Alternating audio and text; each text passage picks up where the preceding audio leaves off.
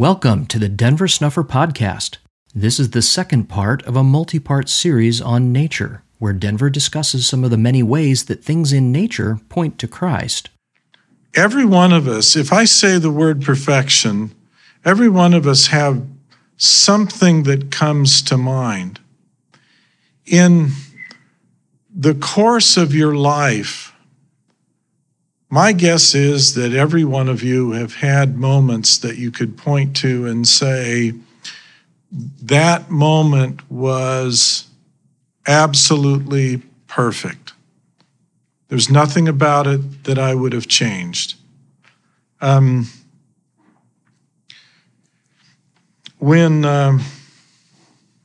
you ride a motorcycle, roads have a design that is for safety reasons capable of handling traffic at speeds that are called the design speed, which means that a vehicle can operate up to that design speed on that road safely. But the speed limit is never the design speed, because they build in this margin of safety. So they tell you to drive 5 or 10 or 15 miles below the design speed of the road so that there's a margin of safety built into it. If you're riding a motorcycle on a road, particularly a rural winding road like Idaho 5 that goes from the Montana border to the Washington border, and you go the posted speed limit, the motorcycle does not cooperate with you. It doesn't like that speed. It's hard to handle. But if you speed up where the motorcycle and the road and you are in syncopation with one another, and you're riding at the design speed, everything is easier. In fact, it is almost thoughtless as you go. The rhythm of the road, the design of the road, the pace the motorcycle is at, everything about that. On Idaho 5, there are places where the banking, they call it super elevation, of the road is 25 or 30 miles an hour above the posted speed limit.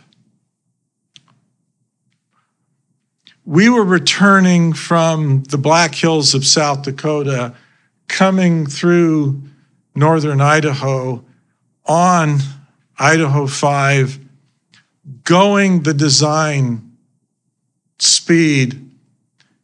It was a moment of absolute perfection when the joy of the experience, the feel of the humidity, the pace of the road, everything about that moment was perfect until it was interrupted by an Idaho State Patrolman who fortunately was pointed in the opposite direction as we went by at the design speed of the road. Well, he had a lot of recovery to do to reorient himself and to start from zero to get where we were. And we happened into, fortunately, a little village and went a block off the road, found a gas station, hopped off, and there was a fellow there who owned a Moto Guzzi, which in northern Idaho it's pretty rare motorcycle to be driving. It's a V-twin, but unlike a Harley Davidson, which is an inline V-twin with a front and a back, this one has V's that go out either side. It's still a V. It's not like a BMW that's a Boxster, horizontally opposed.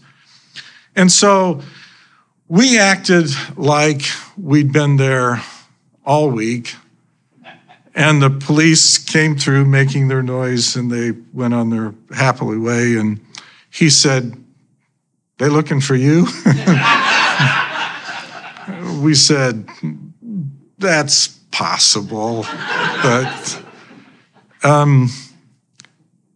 there are moments where, because you can't be planning next week or regretting last month, you can't be doing anything other than that moment.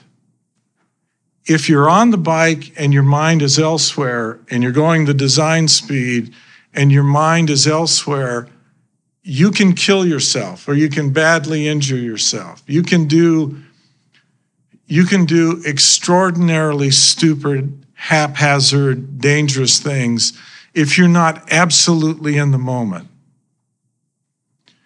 Perfection is one of those things which occurs absolutely in the moment. Think back over your lifetime of those moments where you would not change a thing. You were so content, there was nothing else that you could want or you would change about that moment. There's a character, a samurai, that an American struggled to try and understand in the movie The Last Samurai. And although they grew to have this friendship with one another, Katsumoto was always looking for the perfect cherry blossom. He would study the cherry tree as it blossomed in the spring at his outside his own temple, always looking for the perfect cherry blossom and never finding. There was always a problem with it.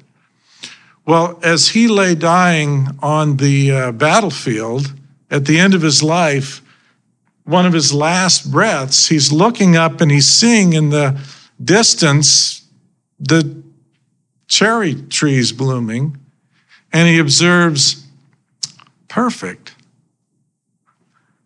They are all perfect.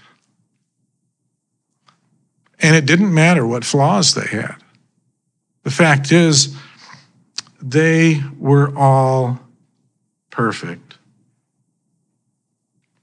I can remember sometime, the scene presents itself vividly in my mind.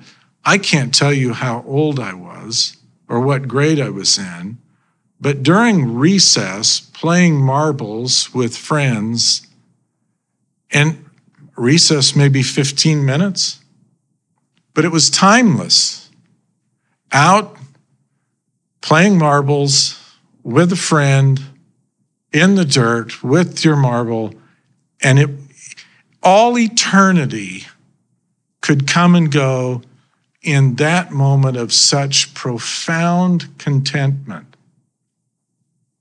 I have dogs, and dogs are always content, and we're told that dogs do not have any sense of time. They may live only 10 to 12 years, but as far as they're concerned, they've lived for all eternity, because there's a timelessness to the experience of being a dog.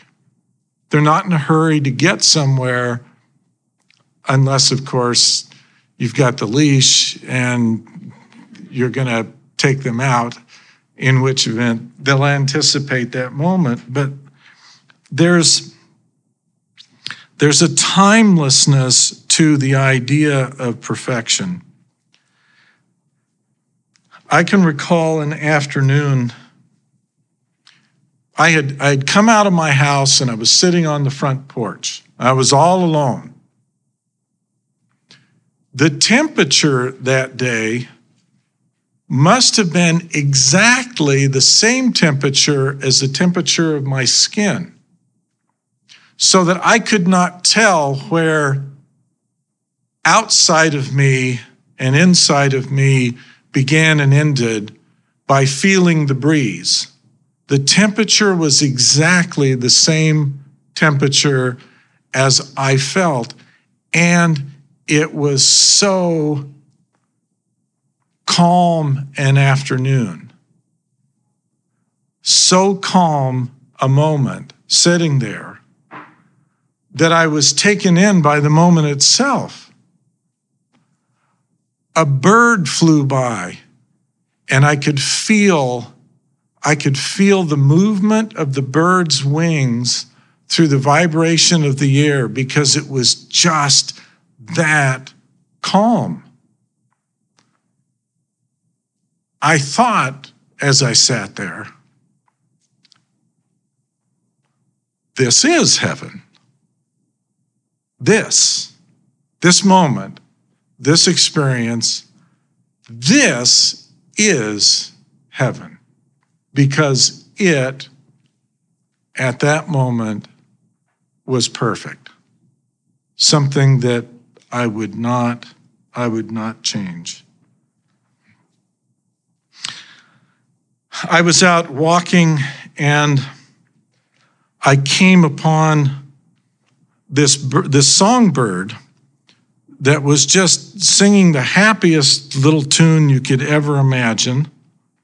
I don't know what kind of bird it was, but it was, sparrow-sized and small and very happy and singing its tune and doing all that God endowed it to do. And I came upon it abruptly, and because of where it had situated itself and because of where I came upon it from, it was trapped. And it was singing loudly, and when I got there, it was so loud and so startling that I stopped and looked at it, and it immediately stopped singing, and it knew, it was like the bird realized, if I wanted to, I could capture it. If I wanted to, I could kill it. If I wanted to, I could exercise whatever control I wanted over the bird. And it looked frightened, less than an arm's length away. Foolish to let a human get that close to you in that vulnerable a spot. And the stopping of the singing was so abrupt. It's like the last note still hung in the air as this frightened little creature looked at me. And I thought, hey, I'm harmless, but it doesn't know that. So I thought, what's the best way to communicate to this trapped little animal that I'm harmless? I turned and I walked away, and I tried to whistle a little like what the bird had been whistling, like miserable imitation. I mean, it was probably screeching to that poor thing, but I whistled as I'm walking away. And within a few steps, if there's any way to describe it, I would say the bird's tune resumed on a happier note than it had been before. That was a moment that was perfect. I'm sure every one of you have had moments in your life that you can point to and recall and say, that moment, that incident, that was perfect. If we can conceive of perfection, or if we can experience it, even for just a moment, that means perfection exists. It's real. It's attainable. It can be had, even in this place, and even with you, and even with me. Perfection is possible.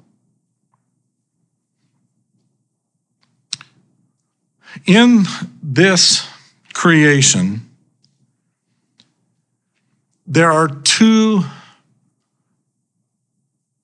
opposing forces that cause everything there is to be and to exist. Those two opposing forces are not good and evil, although we tend to call them good and call them evil. The two opposing forces are, in fact, love and fear. Everything that is generative or creative comes about as a consequence of love. If you think about all the problems that people have with one another and what would solve them, the one thing that could solve every problem is love. If we loved one another enough. And all of those vices, all of the suffering, the anger, the pride, the envy, the impatience, the greed, have their root in fear. I fear I will not have enough, and therefore I envy. I fear for my own inability, and therefore I resent your ability.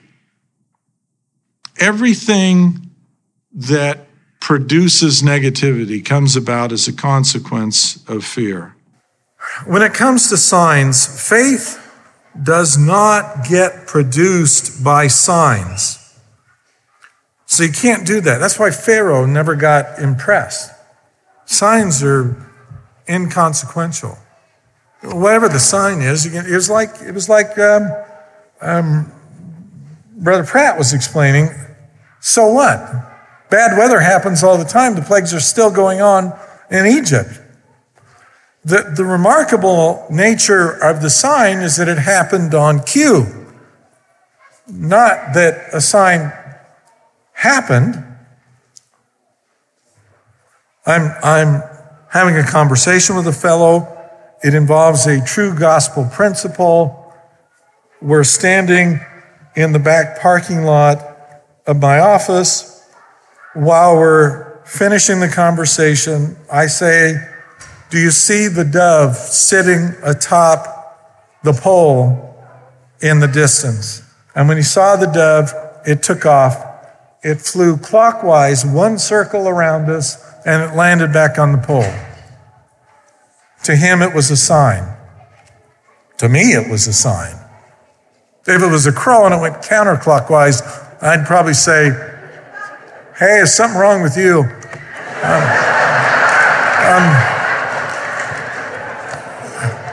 The Lord told me I'd be okay, but I'm pretty sure.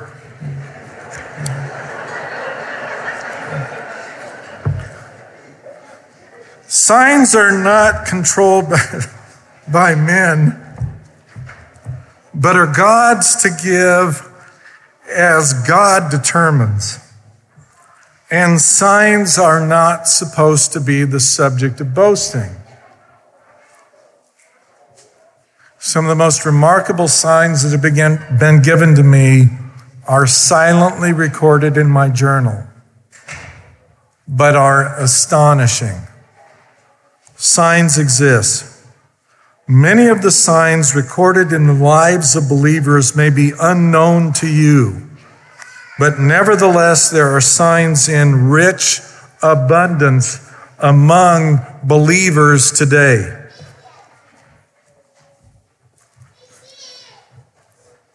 The adulterous are the ones who seek signs, according to our Lord. And he said it twice. We know he said it twice because Matthew's account includes him saying that to two different audiences on two different occasions. Adulterous are sign seekers. I would include within the definition of the adulterous, as did the Lord, those who commit adultery in their heart. Hence, the need to reject polygamy by men.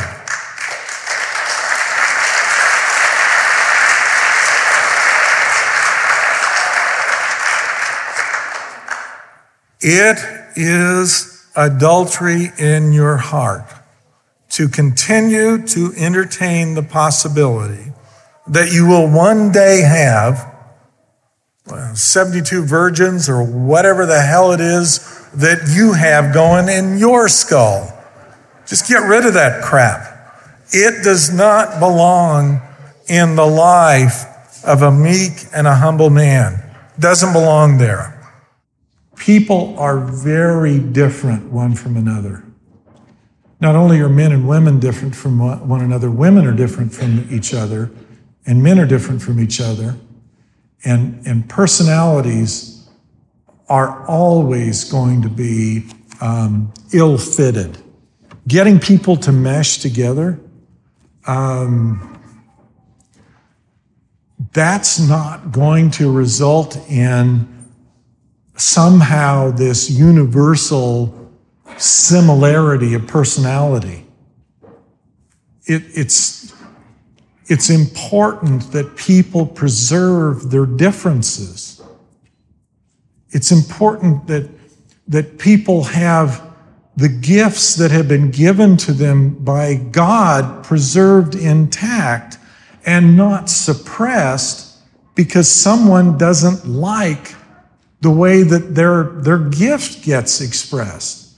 I've mentioned it before. I just find the artwork that Monet does with his version of Impressionism the highest and greatest use of the paintbrush. But I think Van Gogh's Impressionism is crude and elementary and, quite frankly, his suicide stopped the outpouring of that stuff, and in some ways, maybe the art world was benefited by that. When he was a realist, in the early stages, some of what Van Gogh did was rather lovely. But his Impressionism, I see that when my wife substitutes in 4th grade and she brings presents home from her kids. But there are people who love Van Gogh. Sunflowers sold for $44 million last time it sold. Some people really love Van Gogh. I assume that in the resurrection they'll figure out that they were duped. But for here and now, in this fallen world with its perverse set of priorities, that's all good and well, and if they've got the money and they want to use it that way, that's fine. Zion is going to have people whose artistic outpouring is going to be fabulously different from one another. You look at the totem pole artistry of the Alouettes, and you look at the carved artistry of the Hawaiian Islands, and you look at the sculpture of Michelangelo, and these are radically, radically different one from the other. So much so that you're bridging these enormous cultural divides to look at these different kinds of sculpture. Why would we ever want to have a studied school of artistic discipline that produces nothing more than some uniform product, when beauty and artistry can find so many unique forms of expression? Why would we ever want that? Why would you want to go to a fellowship meeting in Uganda, a fellowship meeting in the Philippines, and a fellowship meeting in Spain, and hear the same lesson on the same Sunday everywhere throughout the world? That is managerial overkill designed to destroy the unique spirits of the sons and daughters of God.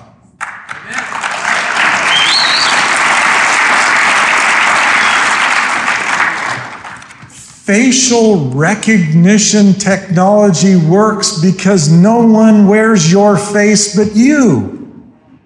Fingerprints distinguish every one of us from one another, so much so that if you leave a print and everyone else leaves a print, we can distinguish yours from everyone else.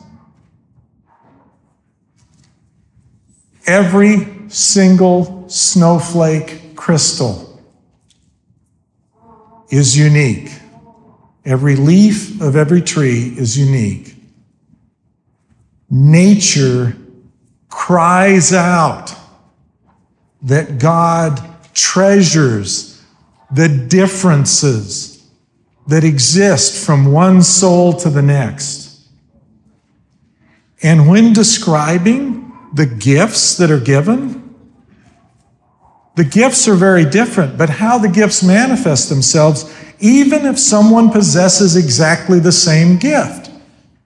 Read the description of the seership of Enoch and the description of the seer Joseph, and the way in which they manifest themselves were decidedly different. Even the gifts do not come out the same when put through one person and then put through another. Every one of you are unique. And when we deal with one another, the objective is not to compel you to be me.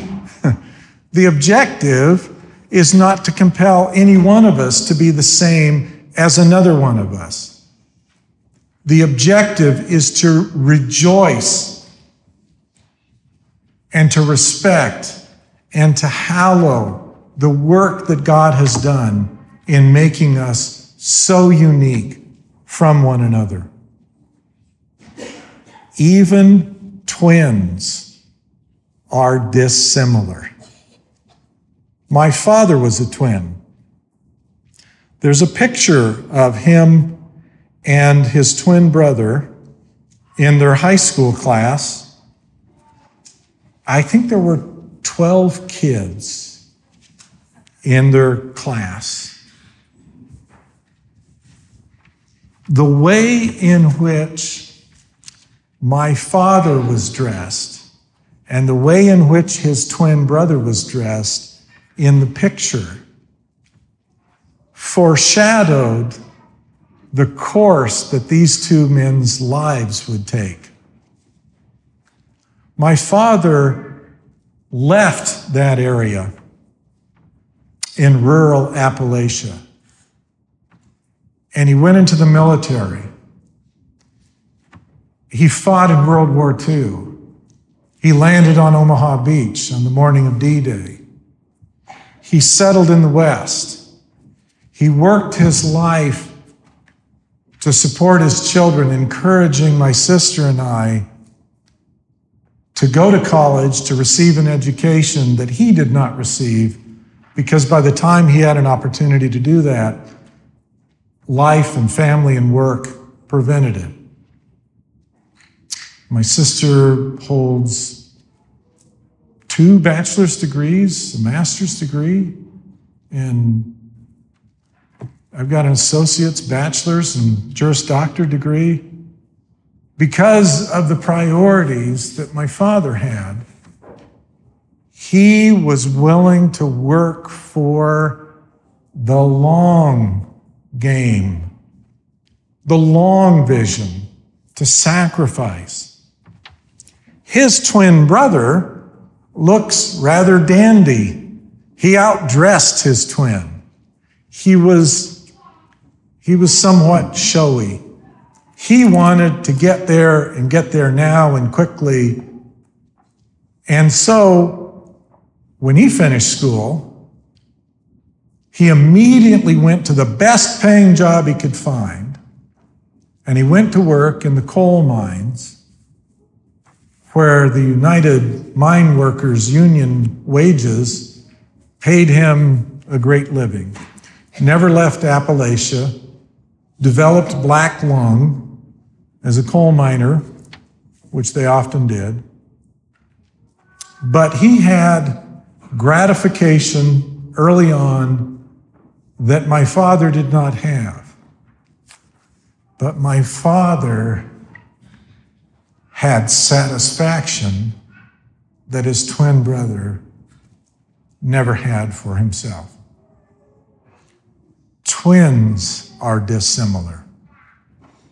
They were identical twins. They were not fraternal. We're unique, and we're meant to be so. We dishonor God when we disrespect that and when we insist on uniformity. However different we may be from one another, however, we can still be kindly. We can still be patient. We can still try to uplift, to edify, and to honor the differences that exist between us. The Lord, when he lets you know you're wrong, lets you know in a way that's like our dog Mowgli. She cannot bear to displease her family. And she just wears it on her. Everything about her, the ears, the tail, everything about our dog droops when she has familial ire directed her way. That's how you feel when the Lord is letting you know that you've offended. And I've offended him far too many times for me to even recount. Sometimes I wonder why I'm still involved. I assume at some point he's just going to get tired, and I'm going to ignite like a match head. He's going to say, well, he probably had that coming. The Lord is real. He is working. The time is short. The evidence of what is going to happen and is presently underway is not just in Scripture. It's also in nature. The evidence of this is written everywhere. And if some of you are lucky enough to be able to hang around for a 6 o'clock fireside with John Pratt, try and keep him here long enough to let the stars come out. And then he'll need a laser pointer, and then it'll really entertain you. Oh, I love this question. Share some more of the ways that nature testifies of Christ.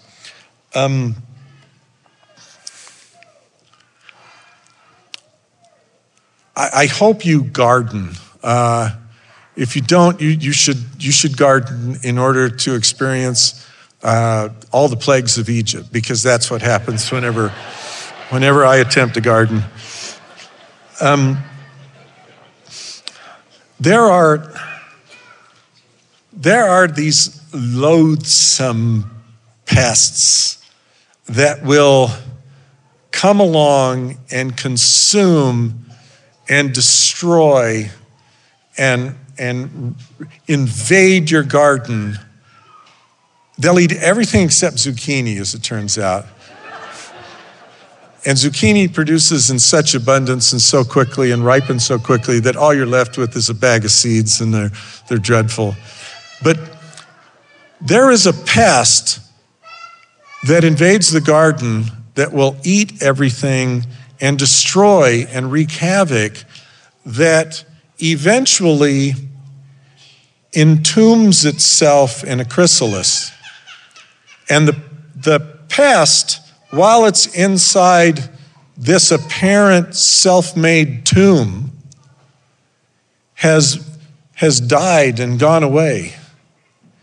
But eventually, it will arise from that cocoon, from that tomb, and it will come out, and it has assumed a wholly different form.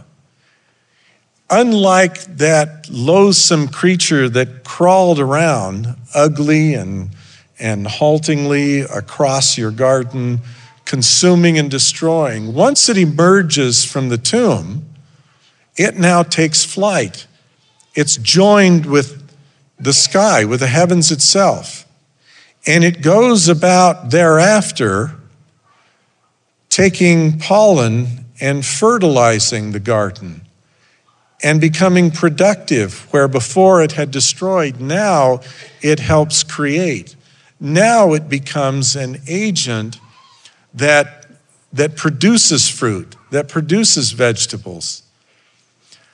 This little insect is a powerful sermon embedded in nature to testify of who Christ was, and more importantly, to testify of what Christ did that will affect you, that will turn you from what we are now into something glorious, heavenly, and capable of ascending in flight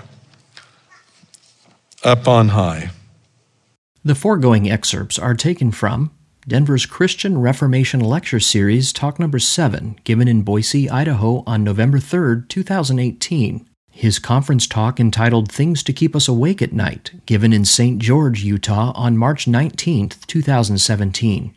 His conference talk entitled Our Divine Parents, given in Gilbert, Arizona on March 25, 2018. His comments at the Unity in Christ Conference in Utah County, Utah on July 30, 2017. And the Q&A session following Denver's conference talk given in Grand Junction, Colorado on April 21, 2019. For information about upcoming Christian Fellowship conferences, meetings, and events, please visit restorationarchives.com. There you will also find a complete collection of Denver's talks, lectures, and papers available to download free of charge. You can request baptism by visiting bornofwater.org. If you have questions or ideas for topics that you would like to have covered in this podcast, please submit them for consideration to questions@denversnufferpodcast.com. This podcast is a volunteer effort produced under the direction of Denver Snuffer. We hope you'll share it with everyone interested in learning more about Christ, the coming Zion, and the restoration of authentic Christianity now underway in our time.